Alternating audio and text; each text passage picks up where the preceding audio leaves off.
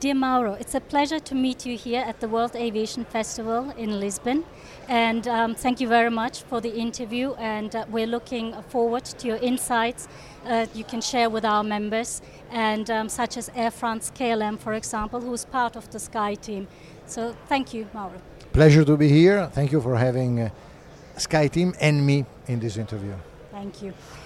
Mauro, let's start at looking at the trends post-COVID, so the last 18 months. What were actually the main trends and themes you as a company were focusing on, your members, but also the airline industry in general? Yeah, well, the two are closely related because, of course, we tend to focus on things that matter to our members. And the first focus has been on recovering traffic. You know, the pandemic has been something unprecedented in terms of the impact. Never the industry had faced something so dire. And so all our members, and we in support of them, have been focusing on the last 18 months to accompany the recovery. Luckily, the recovery is going well. It's been very healthy. We recently had calls with each of the 19 airlines, SkyTeam, and we asked several questions. And when we came to the traffic part, everyone was smiling. Everyone was happy. So that was the first thing. The second thing for us has been continuing in the journey towards a more seamless customer journey, a seamless travel. So we have invested significantly in technology, in digital technology in particular. And so we didn't stop during the pandemic. So the actual budget was significantly lowered. Of course, not to weigh on our members' balance sheets, but we kept on focusing on technology during the pandemic. So we kept the lights on, in a way. And this is now continuing, and this is now, I would say, accelerating. And when I mean digital, I mean digital technology to fundamentally improve customer experience in the areas of check-in, for example, ancillary services, and notifications, bags, and so on and so forth. The third area is sustainability. We did a very important, and we are still doing it, initiative called the Sustainable Flight Challenge, acronym TSFC, whereby in the month of May, all our airlines, all our member airlines have flown one or more existing flights in their network, trying to make it as sustainable as possible. So this year, 22 airlines, 72 flights, competing on 26 categories. It has been an incredible journey, supported at CEO level with very eminent jury made of members of, world quality level. So that has been the third big area. So I would say recovery, seamlessness, sustainability. Mm-hmm. And let's start with the recovery. As you said, travel has had a strong rebound post-COVID. Our members are also talking about revenge travel. And now business travel is coming back as well. Yeah. But obviously the increase in demand in travel also came with its challenges. Airlines had to ramp up their capacity, and they were facing some operational challenges as well. So which kind of challenges were you facing, and how did you overcome those? So the Alliance is a very specific observation point. We're not an airline. We don't operate aircraft. So our role is really to support the members. And the issue there is that each member has specific challenges, and each geography has specific challenges. So in Europe, for example, and we are based in Amsterdam, so Schiphol was an airport that has faced and is facing challenges. Last year it was about not having enough people to cater for the demand. This year is about the ask that the Dutch government has made to lower the noise, and so as a consequence to lower the amount of flights in Schiphol. And this is very much something that is happening in Europe. So the focus on sustainability, intermodality, replacing flights with trains, So this is something that is very specific to Europe. In the US, the landscape is different. The landscape is such that the US has a very healthy industry altogether. 4 carriers cover 85% of the market. And so for them, the challenge was to reorganize the companies that have lost employees, that have lost also competence over the years, to really bring back that competence, that knowledge, and that staff in order again to meet the demand. In Asia, the situation is much different. I was in China last week, and China Eastern showed us some numbers, and the traffic in domestic China has now reached the level of 2019 or even exceeding that level. But if you look at international travel, we're still at 30%, 35%. So, each geography has its own challenges. Yes. And so if we then look at the opportunities, what do you see for the next 18 to 24 months? Which are, in your view, the biggest opportunities for the industry and also for your alliance? The biggest opportunities is to continue the work that we were doing before the pandemic in the area of seamless travel, specifically of seamless travel. So we operate at the intersection of customer experience, the design of certain products and services for the collective benefit of the alliance, intersecting with technology. We have a quite, I would say, leading edge position in that space, and on the road towards retailing, on the road towards offer and order, on the road towards one order, we are doing things in the areas, for example, of check-in, in the areas, for example, of ancillaries, starting with seats, in the areas of flight operation, FIFO, flight information, so notifications, and also in the area of loyalty as well, because we have some projects that we want to carry out there, and in the area of bags. So you're talking about the seamless experience, and also you mentioned earlier that even throughout COVID, you have not stopped investing into technology. We've reduced.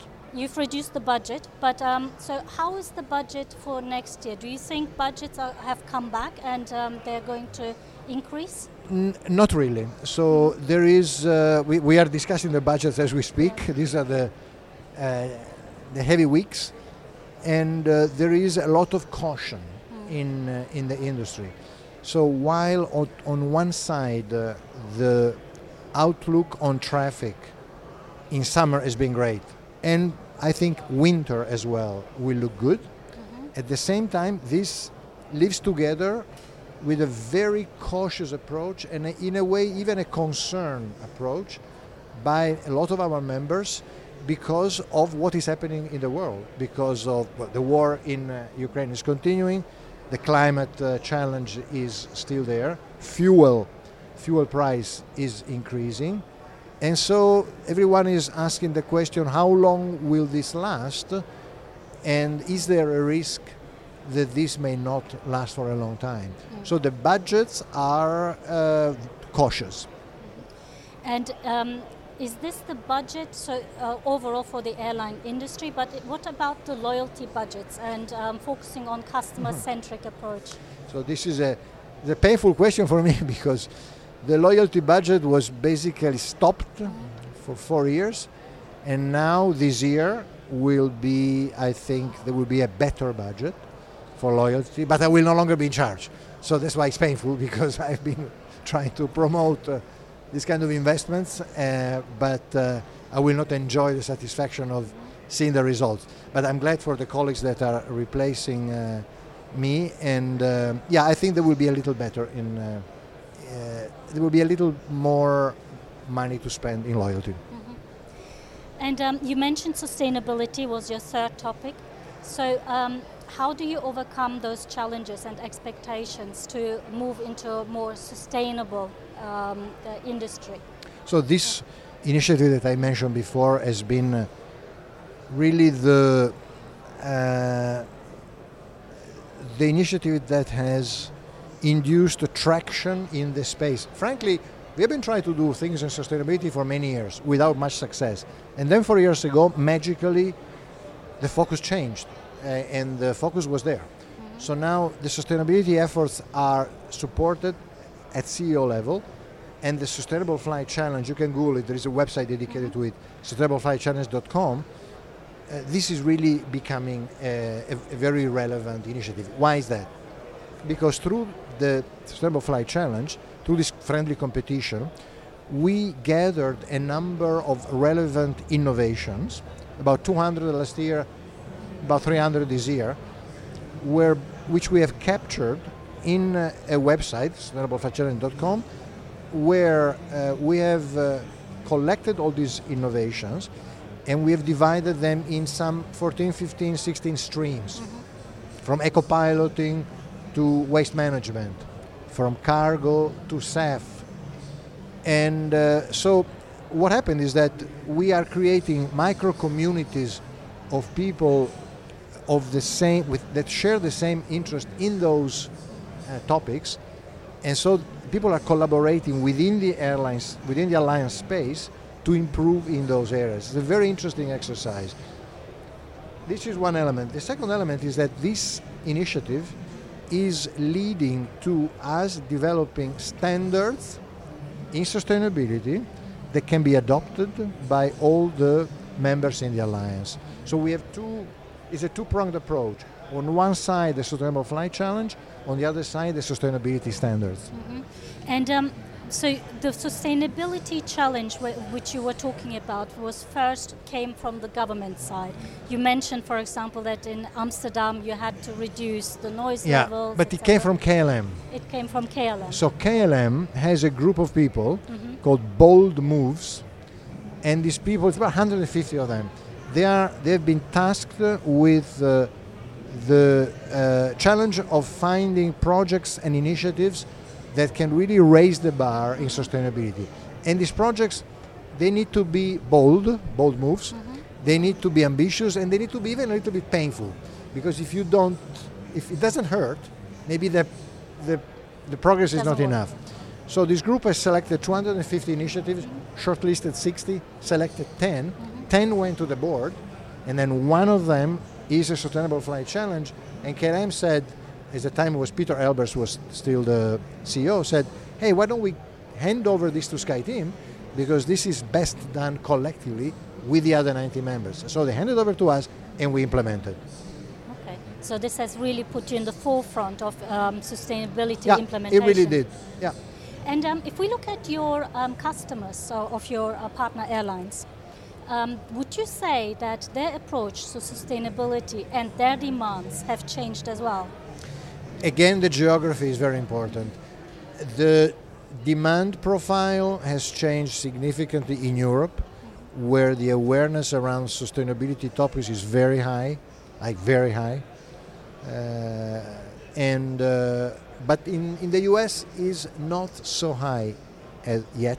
It's there, it's important, it's relevant, but it's less felt on the skin with respect to Europe. And in Asia, even less so. So I was recently in Korea and discussing with Korean Air their sustainability ambition. They absolutely focus on that, and they do a lot of things in terms of fleet, engine, etc. But the sentiment in the country is not as pronounced as in other areas of the world, simply because they consider themselves an island, even though it's not an island, technically it's a promontory, but because they have North Korea in the north, where they cannot travel, they need to fly everywhere. And so the possibility to have the freedom to fly prevails for now over the concerns about the environment. That's what we're hearing actually from our members as well. There's such a big difference in the geographies. Huge. In terms of in terms of how the customers have evolved and what their expectations But for are. example, just two examples that are nice to mention for the Sustainability Flight Challenge is that in Africa, Kenya Airways has been thanks to the challenge, has been the first airline to actually have SAF delivered and put on board of the aircraft physically in Nairobi for the first time. So huge step for the African continent. and for Kenya Airways. And the second example, which I always make because it's fun, but is also telling. So KLM City Hopper, both last year and this year, they flew one route. Last year was to Porto. This year I think it was Trondheim in Norway, and they flew this route with the slowest ever speed. Okay, so they flew to save fuel and to be sustainable. They flew with the slowest possible speed, and they got there earlier than the scheduled time. So how is it possible that you fly slower and you get there early? So the elapsed time was actually the shortest ever performed on those two routes. And that's because they operated ad hoc with the with the traffic authorities, with the air traffic authorities of the various countries involved, and said, hey, can we, just for this flight, fly straight from Amsterdam to Porto, Amsterdam to Trondheim, without doing all the various things. So my comment here is, imagine how much we could achieve if we had the single European sky that we've been talking about for 20 years. Do you think that's going to happen? I don't know. I hope so, but I don't know when. That's the problem, you know. We have been talking for 20 years, and unless these kind of things happen, we as Europe, I'm a strong believer in Europe, we will create disenfranchised citizens.